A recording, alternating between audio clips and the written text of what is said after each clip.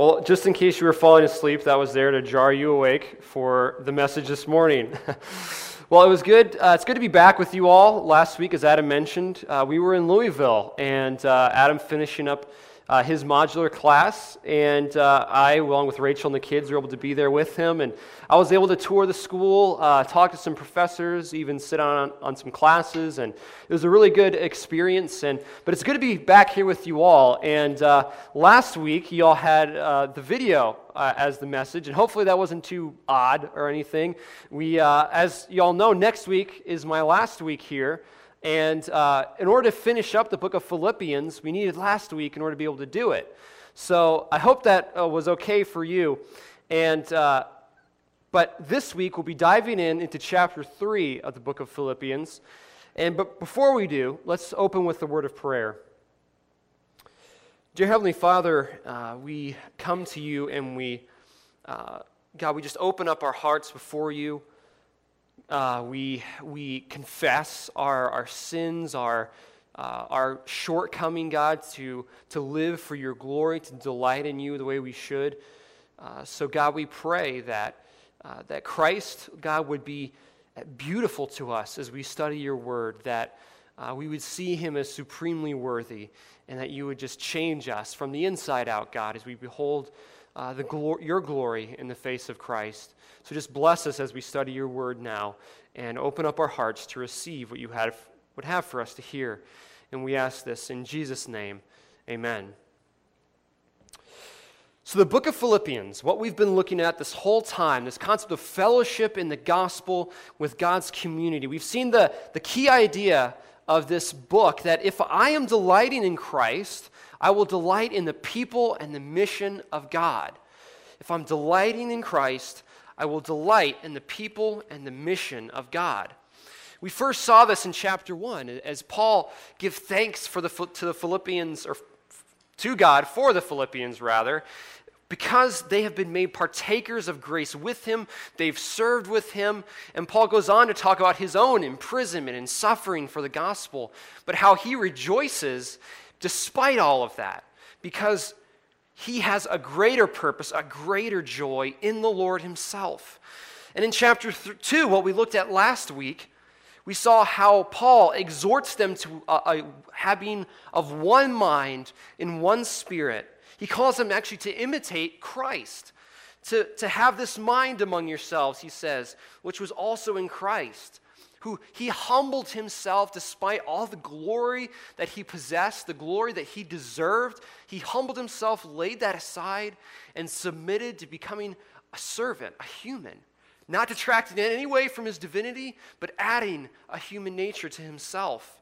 He humbled himself and suffered even to the point of dying on a cross for us. But we know that God has exalted him, and now he is the Lord to whom every tongue will confess and swear allegiance. So he is the one now, with this salvation that we've been given, as he is our Lord, that we now work out our salvation. We live in light of it. And Paul tells this Philippian church, and now us, that we are to live as children of God's kingdom, without grumbling or disputing and fighting amongst one another, but to live for one purpose, to glorify God and to spread his name among the nations. So this week, in chapter 3, Paul begins to move into discussing the heart of rejoicing in the Lord. What is the core idea? What does it mean to rejoice, this concept that he's been talking about in this letter? Well, first in chapter 3, if you're using the Bible in front of you in the chair there, that's page 981, the first word he begins with is the word finally, my brothers. Now, if you're familiar with the book of Philippians, you know we have 2 chapters to go. We're just getting into the second to last chapter, so why is he saying finally? And many times preachers, jokingly, have used this as proof text for a long-winded sermon. That here Paul, he says, finally, and he still goes on for 2 more chapters. But, as D.A. Carson tells the story of a boy sitting next to his father in the church, and the preacher says, finally, and he keeps going, and the preacher says, Daddy, what does the preacher mean when he says finally? And the father says, nothing at all, son. Well, no, this is actually not a proof text for this. Paul, what he means here is that what the original phrase means is, and so, or moreover, brothers, or he's continuing a line of thought. And he says here, finally, my brothers, rejoice in the Lord. To write the same things to you is no trouble to me and is safe for you. You see, in this chapter, Paul, he will assure the Philippians that he's not grown impatient with them. They're really struggling with this idea of unity in the midst of their suffering and persecution that they're facing. But he assures them he's not bothered by reminding them of these truths. He's patient and loving with them, much as God is loving with us, even in our constant shortcomings and constant failures. He says that it's safe for them, in fact. He wants to protect them from the dangers that undermine their faith. See, he's going to go on to warn them against the perils of legalism.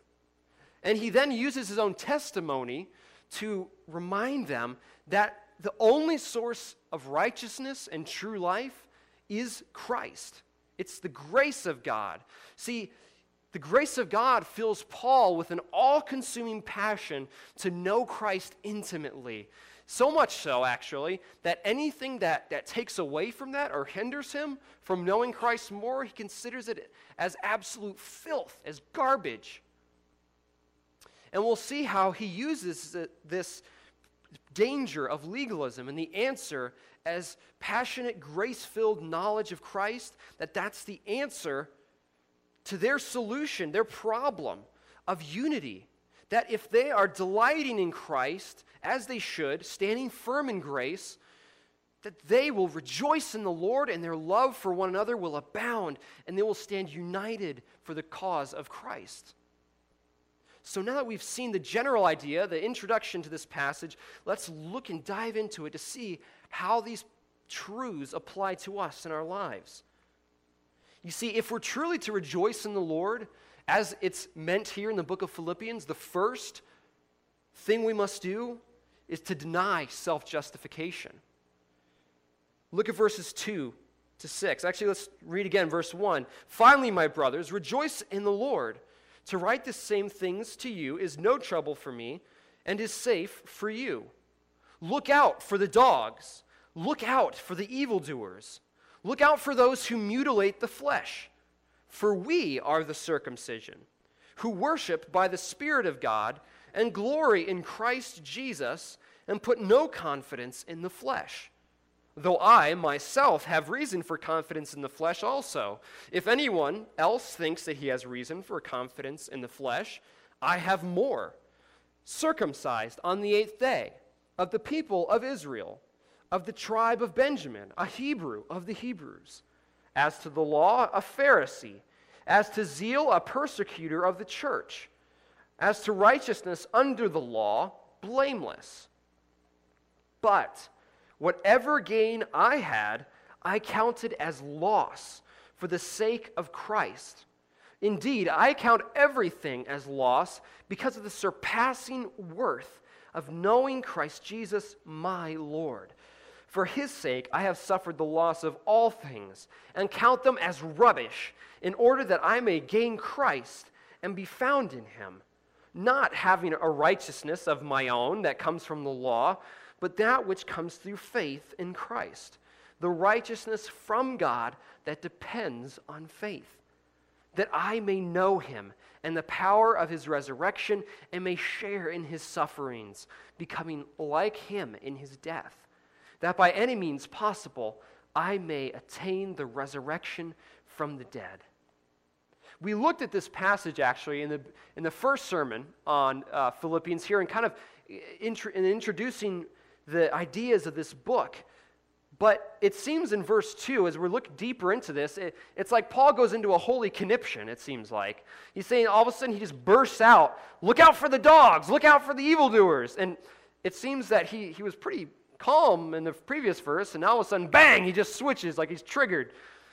But what he's doing here is it's connected the idea of it is safe for you. Paul's wanting to guard them as his children, the church that he birthed through the Lord.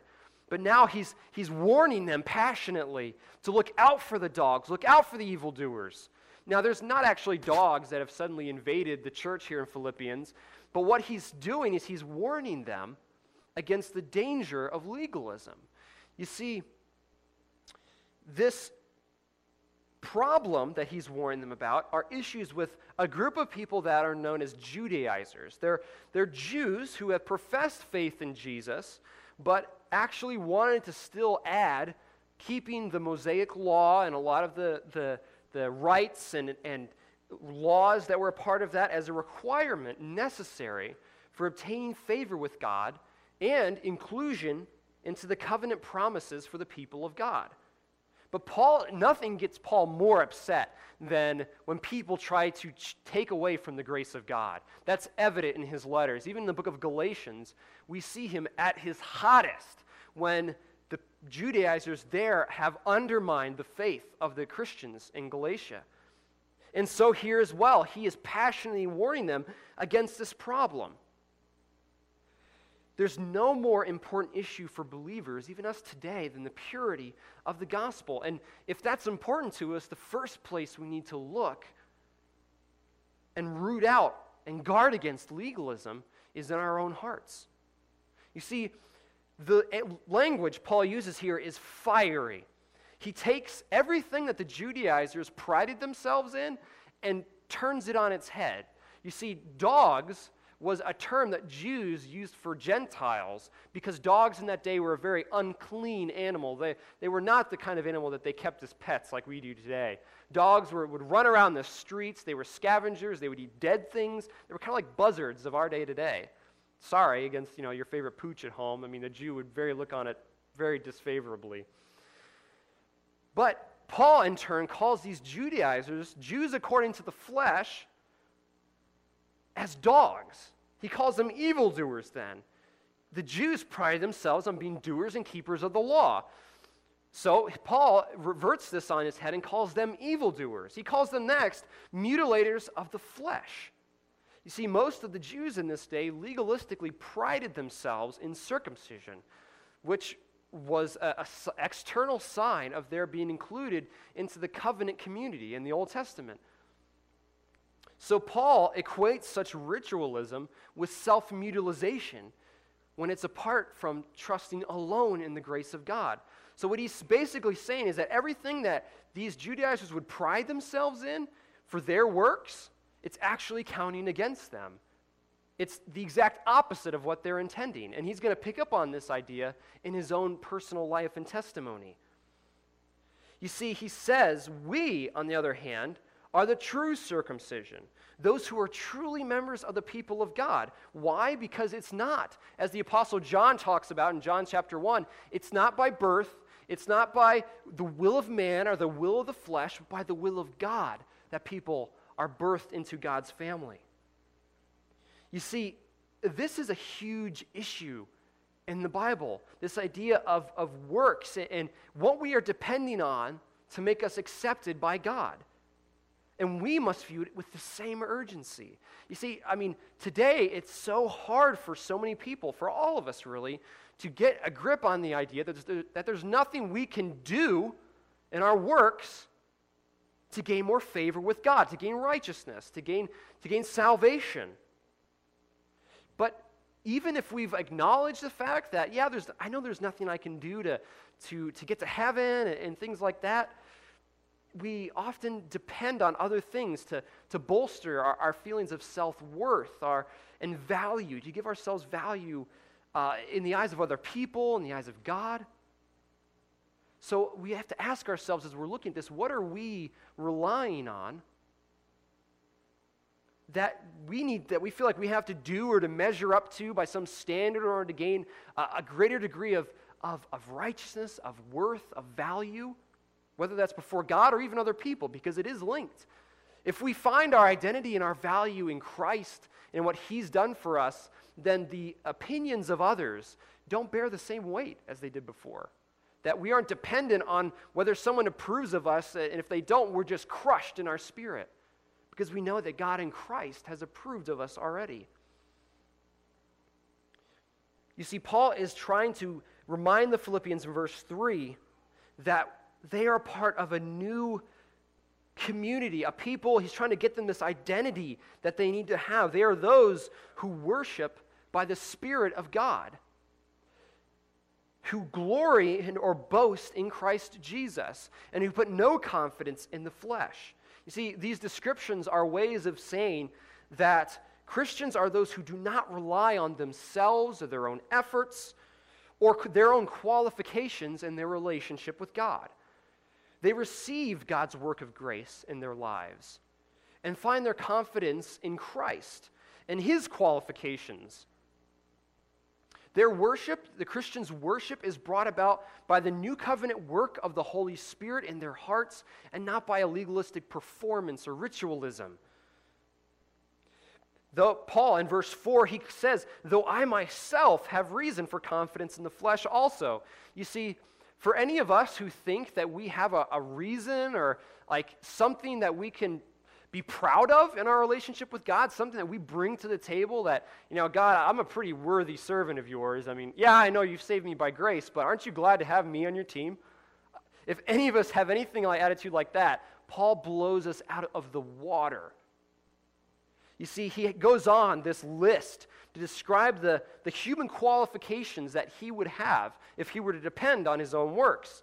He says here, I am circumcised on the 8th day.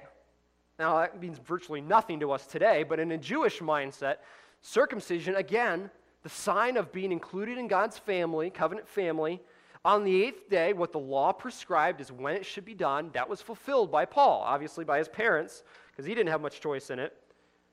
He says he's of the people of Israel. He is one of the ethnic people of God, of the tribe of Benjamin. Again, the tribe of Benjamin was an important tribe in Israel's history. It occupied a privileged place and had an important place in Israel's history. He says he's a Hebrew of the Hebrews. This speaks to his genuine Hebrewness, if you will. He was culturally a Hebrew and linguistically a Hebrew. He spoke Hebrew when most Jews spoke Greek. He was a purebred, if you want to put it that way.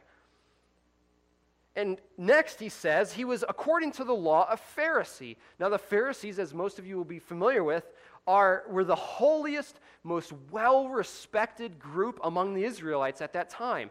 They observed laws and regulations that went even way beyond what the original Torah, the law, required.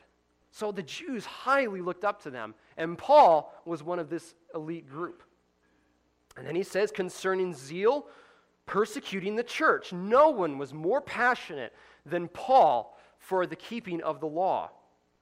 You see, he went even so far as before he was saved, he would persecute people that believed in Christ, members of the church. I mean, he approved of Stephen's martyrdom and stood by watching approvingly. And according to righteousness under the law, Paul says he was blameless. And it's not sinlessness he's claiming, but observation of all the law's commandments and guidelines, including those that provided for atoning sacrifices. So Paul here, what he's saying is that he was one who followed meticulously, although externally, all of the law's demands. I mean, think of this. As a follower of Judaism, I mean, he had the entire resume that someone could want. Everything. I mean, equate this in our modern day vernacular. I mean, someone who, was a part of the most spiritual family that had, generations and generations and generations past of pastors, and he was, no one could say anything against him. He was baptized when he was young, all of this stuff. But Paul makes a dramatic shift. You see, he says, he knows that ethnic heritage does not justify or grant one righteousness before God, nor do personal works. Because these qualifications he has divides into what his ethnic qualifications would have been as a Jew, and then what his own personal achievements would have been. And it's easy for us today, many times, to take pride in our works, whether that's our zeal and our faith, or even in our ethnicity. Because, racial pride is still very much a reality in our country and around the world. But what do we take pride in? that's hindering us from true humble dependence upon the righteousness of Christ alone? I mean, it could be anything. It could be how well of a parent you are, how well you're raising your kids, how well, if you're a young person, how well you're staying away from the many temptations that that the world offers you. It can be, if you're elder, the years of service you have for God, or maybe the family you come from, anything. But the heart that rejoices and delights in Christ, that must abandon all attempts at self-justification and embrace knowing Christ by grace. And this is the second thing that Paul says here, that if we are to truly rejoice in the Lord, not only must we abandon self-righteousness, but we must embrace knowing Christ. Look at verse 7. He says, "But whatever gain I had, I counted as loss for the sake of Christ." You see, here he's using accountant-like terminology. Many of you are either, maybe you work for a bank or something, or you have a checkbook and you have the little addition and the columns that are gains to you and those that are debts. But Paul says now he considers all of those self-righteous qualifications that he used to put in that column that benefited him. He has entirely switched that and says, now those are losses against me. Those are debts. There's something that takes away from him and hinders him. Why? Not because he's denying the importance of righteous living, but what he's saying is that if I am depending on that in order to gain favor with God, then it's counting against me because it's not enough for a holy God. I'm a sinner, he says, and this cannot measure up to the righteousness that God requires. He says later on that he needs another righteousness. See, for those of us, there are many times two kinds of Christians, those that are genuinely struggling with their own sense of unworthiness, and they struggle with feeling, well, how could God accept me? And I don't feel like I'm a good enough of a Christian. But then there are those who are just blatantly just entrenched in their own sense of, well, I'm a pretty good Christian, and I mean, I'm not like this person over here, the classic example, the Pharisee, who prays and thanks God for all that he's done, and thanks God that he's not like the tax collector, the sinner over here. But for both, the answer comes with denying self-achievement and standing confident in the righteousness that is in heaven, Christ himself for us. See, if you're struggling with this concept of, how could God really accept me? Take comfort in knowing that your righteousness is not dependent upon you or on your works. Your righteousness stands in heaven at the right hand of the Father, never to be moved from that place. And if Christ is never going to be moved, then neither are you, because you are united to him eternally through the Holy Spirit. But if you are blindly confident in yourself, then you need a rude awakening that Paul provides here. You need to see that those things that you're having confidence in, God is looking at those and equating those as sins because you are trusting in them, filthy rags apart from believing in him for your righteousness. That's still rebellion against him. Paul in verse 8, he says, not only have I counted at this time of his conversion, he counted those things that he trusted in for his righteousness, he counted them as loss. But not only for this, he says, indeed, or what is more, I count, present tense, everything as loss because of the surpassing worth of knowing Christ Jesus, my Lord. See, he makes a dramatic shift to his mindset in the present. See, not only is he saying that I have abandoned these things that I trusted in for my righteousness, but what is more now is that I see everything else that hinders me from knowing Christ personally in this relationship that God has provided, everything else that distracts me from that as complete trash. You see, there's a growing intensity in Paul's complete abandon to know Christ. As he's grown, as he's matured, this isn't something that just hit him in a day, but this is something that God has worked in his heart to where now he says, I consider everything as loss. Now, something needs to be said here, I think, about what it is to know Christ and to know God personally, because I think that can be Christian mumbo-jumbo in a lot of words, and something that those who didn't grow up in the church, what does it really mean to know God? You see, knowing Christ is based on the concept that God has revealed himself in his word so that we may be restored in fellowship to him. See, we're originally meant to have a personal fellowship with God. And see, to know Christ is to continually respond to the revelation about him that he requires and the way he requires. See, it's not just knowledge about facts. That's important. But it's a knowledge about a person, since God is a personal God. He knows us and wants us to know him through his word.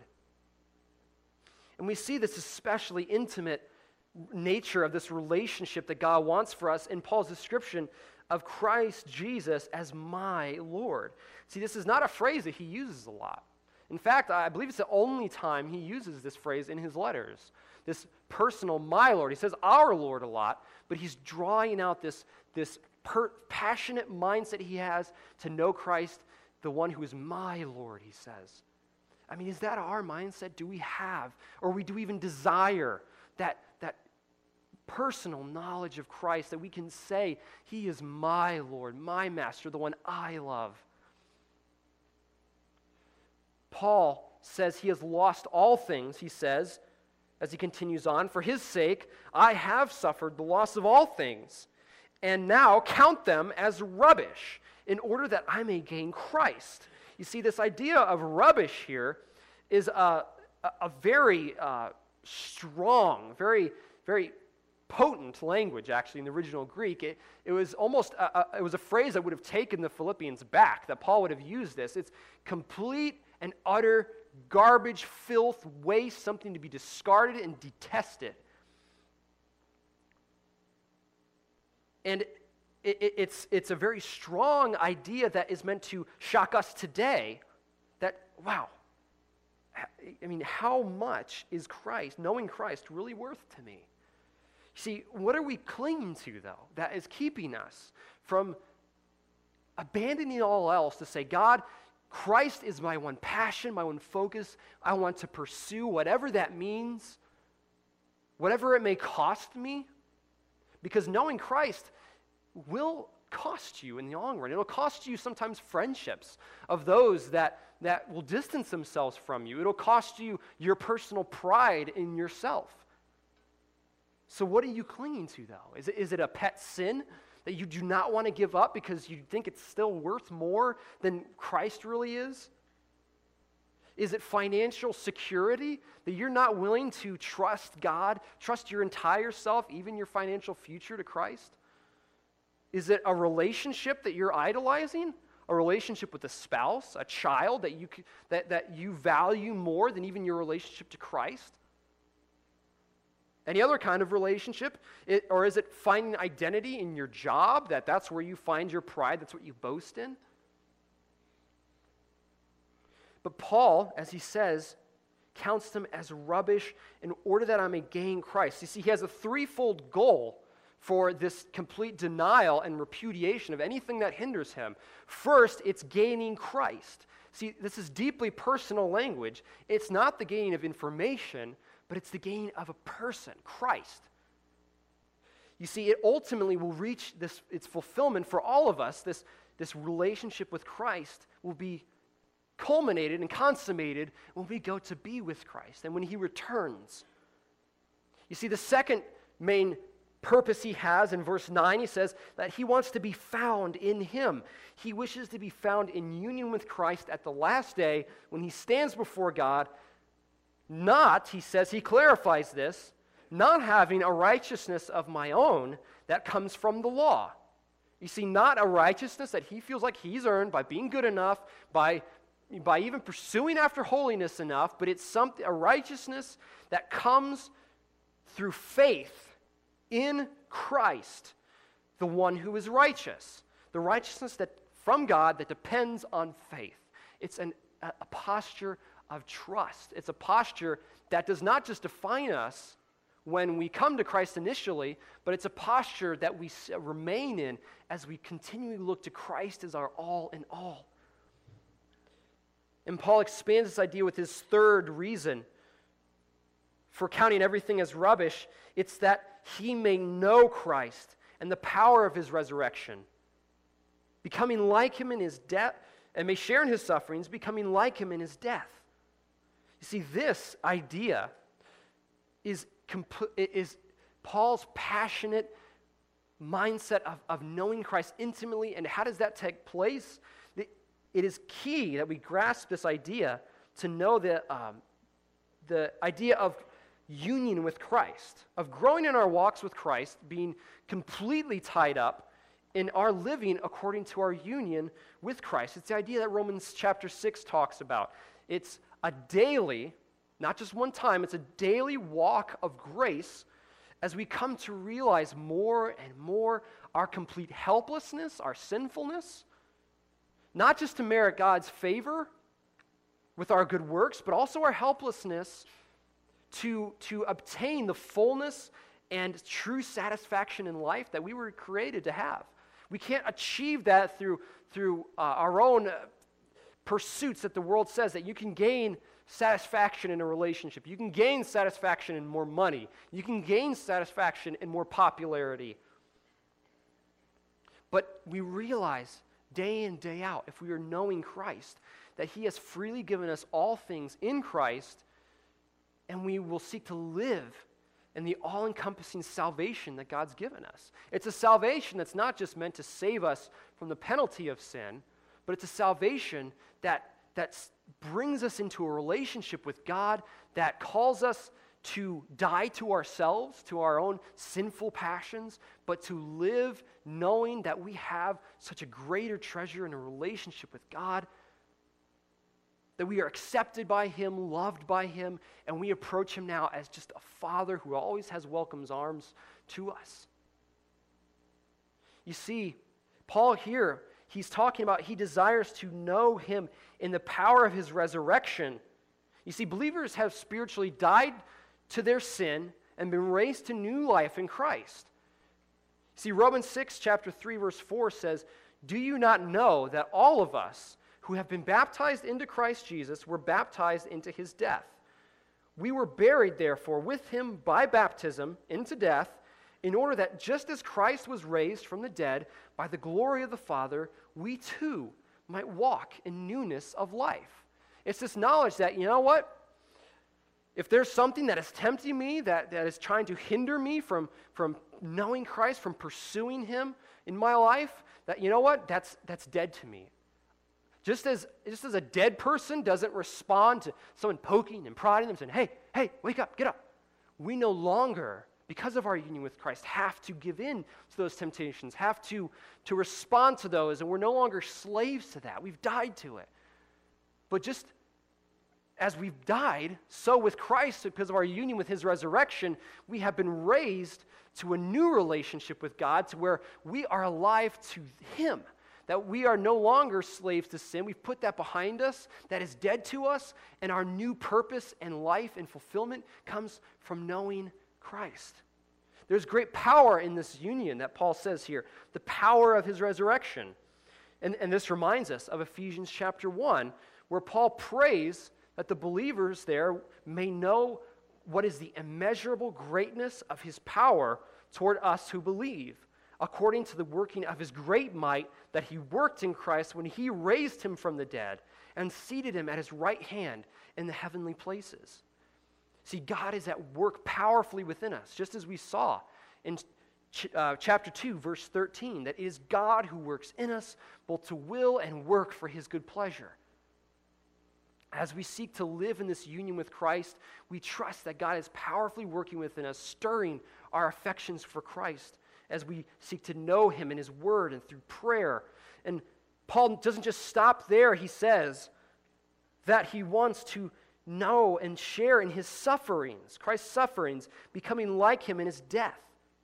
You see, if we are to know Christ truly and fully and live in our union with him, it requires that we must first live in union with his death, his sufferings. That we're not going to truly know the fullness of life that he gives to us unless we're going to die to the old things that held dominion over us. And Paul here says that, again, these things that he wants to share in his sufferings, that it's a denial that these things I've lost. I don't see the value in them anymore because Christ is supremely greater. And then he says, the ultimate purpose here, that by any means I may attain the resurrection from the dead. Now that sounds strange to us because, it seems like, well, Paul, what are you saying? Are you saying that you're not sure of that you'll participate in the resurrection from the dead in the last day? No, Paul's not reverting back to works, that's clear. But what he's saying is that he is expressing the importance, the equal importance, that believers must endure in faith till the end. It's two sides of the same coin. Believers are sure in their confidence that they will be raised up at the last day because of their union with Christ, but on the opposite side of the same coin, it's true that believers must endure in faith till the end. You see, the Christian life is a journey of faith. Many of you have read or are familiar with Pilgrim's Progress. That Christian was on a journey of faith to the city of Zion. And Christians, as us, we must walk this journey of faith till we reach the gates of Christ's kingdom. Paul here longs for the freedom from sin that will result when Christ comes and resurrects his old flesh, his dead body.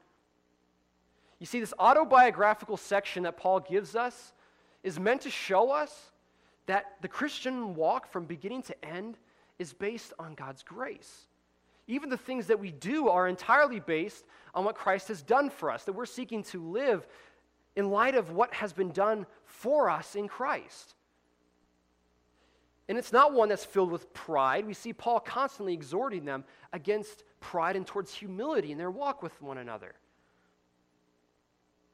So what about us? What are we depending on to make God like us more, or to make God or even others approve of us more, to gain a sense of self-worth and identity? Are we continually forsaking all attempts to give ourselves righteousness before God? And have we seen Christ as the true one treasure that is supremely worth knowing because of what he's done for us? You see, a heart that truly seeks to know Christ through his grace, as we see in verse 12 here, also realizes its continual shortcomings. And again, it's one of continual humility. Paul says here in verse 12, look at this with me, not that I have already obtained this or am already perfect, but I press on to make it my own because Christ Jesus has made me his own. Wow. He's saying here that he realizes that, man, I am so imperfect. This is the Apostle Paul here, the one who we see in the old paintings, one with the halo around his head, Paul studying the scriptures. We think, wow, super saint. But he says, I am far from considering myself to be perfect. He says, but rather than getting stuck there and be like, oh, I've fallen so short, woe is me, who am I, and getting stuck in that mindset that we so often do, he says, no, I am pressing on. This same word pressing is the same word he used to describe his zeal in verse 6, his zeal for persecuting the church. So rather than his zeal being put towards trying to obtain a righteousness of his own, now his zeal is to press to know Christ. You see, he's setting even his failures behind him to know Christ more, to press, what is it to press towards? The high call of the goal of the prize of the upward call of God in Christ Jesus, verse 14. So let's read in verse 13 here. Brothers, again he says, I do not consider that I have made it my own, but this one thing I do, forgetting what lies behind and straining forward to what lies ahead, I press on toward the goal for the prize of the upward call of God in Christ Jesus. You see, he's saying here that the one thing that he desires, the one thing that he presses towards, he strains towards, is to know Christ. This is athletic language. He's as an athlete who eats the right kinds of food, who always works out. They're constantly straining towards this goal that they have. This is Paul's mindset, that he is pressing towards the day that he will see Christ and know him perfectly, and he wants to know him more and more and more as he heads towards that day. And then he makes an interesting statement here. He says in verse 15, let those of us who are mature think in this way, and if in anything you think otherwise, God will reveal this also to you. See, Paul here, the grammar seems to suggest here in the original there, is that he's saying and indicating that some people are not of this mindset. They have gotten their focus off of pursuing Christ. And that's clear from this letter. They have been caught up in bickering and strife and fighting with one another. And that's what happens when they lose this mindset of knowing Christ that Paul is encouraging them towards. This is why he's talking about this. But Paul recognizes that the only one, he says, that can convict a heart and show them where the true goal that they need to be pursuing after, the only one that can do that is Christ, is God himself. He says, God will reveal that also to you. And he has a confidence that God is at work in this people, that the Holy Spirit will work among them to show them that, man, I haven't been living up to this.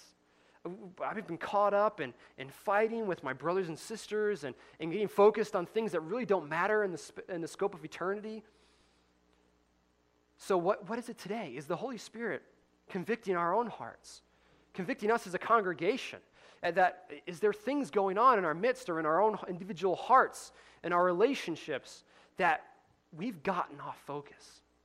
We're starting to view others as things that, as means to an end, that we view people rather than as those that Christ loves and we seek to invest in, that we're viewing them as just a means to get what we want or what we think should be done. You see Paul here, and the third thing that they need to do in order to truly have the heart of knowing Christ, he calls them to follow the right examples. Paul wraps up his exhortation here in chapter 3 by commanding the Philippians to imitate his own example, his own mindset, and to diligently learn from others who are also walking as he does. And this is not him being conceited or anything like that. It's him realizing that, as he says in 1 Corinthians 11, be imitators of me as I am of Christ. He wants them to follow Christ, and he, as he's following Christ, he says, hey, come on, follow me, follow where I'm going.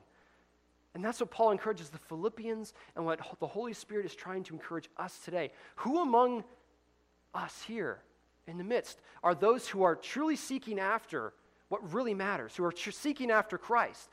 God's word would tell us to say, hey, focus on those people, not the ones who would get you distracted on things that don't matter, on selfish purposes, but to follow after them and to seek the spread of the gospel and focus on the things that really are important. He says, brothers, verse 17, join in imitating me and keep your eyes on those who walk according to the example you have in us. For many of whom I have often told you and tell you now, even with tears, walk as enemies of the cross of Christ. Their end is destruction, their God is their belly, and they glory in their shame with minds set on earthly things.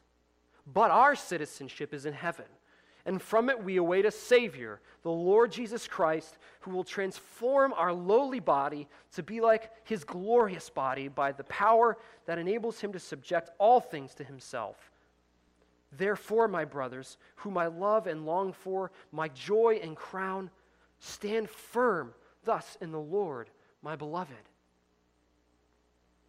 Paul tells them not to be led astray with the example of others who have literally just left the faith entirely. Their focus is so caught up in themselves that they have no room for Christ at all. See, he's telling them with tears and weeping that these people, their end is destruction. Don't follow after them. Follow after those who are pursuing Christ and have the mindset that they do, and their mindset being to glorify Christ and to know Him. And he, again, calls them back, calls the Philippians back, and now us back to identify with our true identity in Christ. But our citizenship, he says, is in heaven. And from it we await a Savior, the Lord Jesus Christ.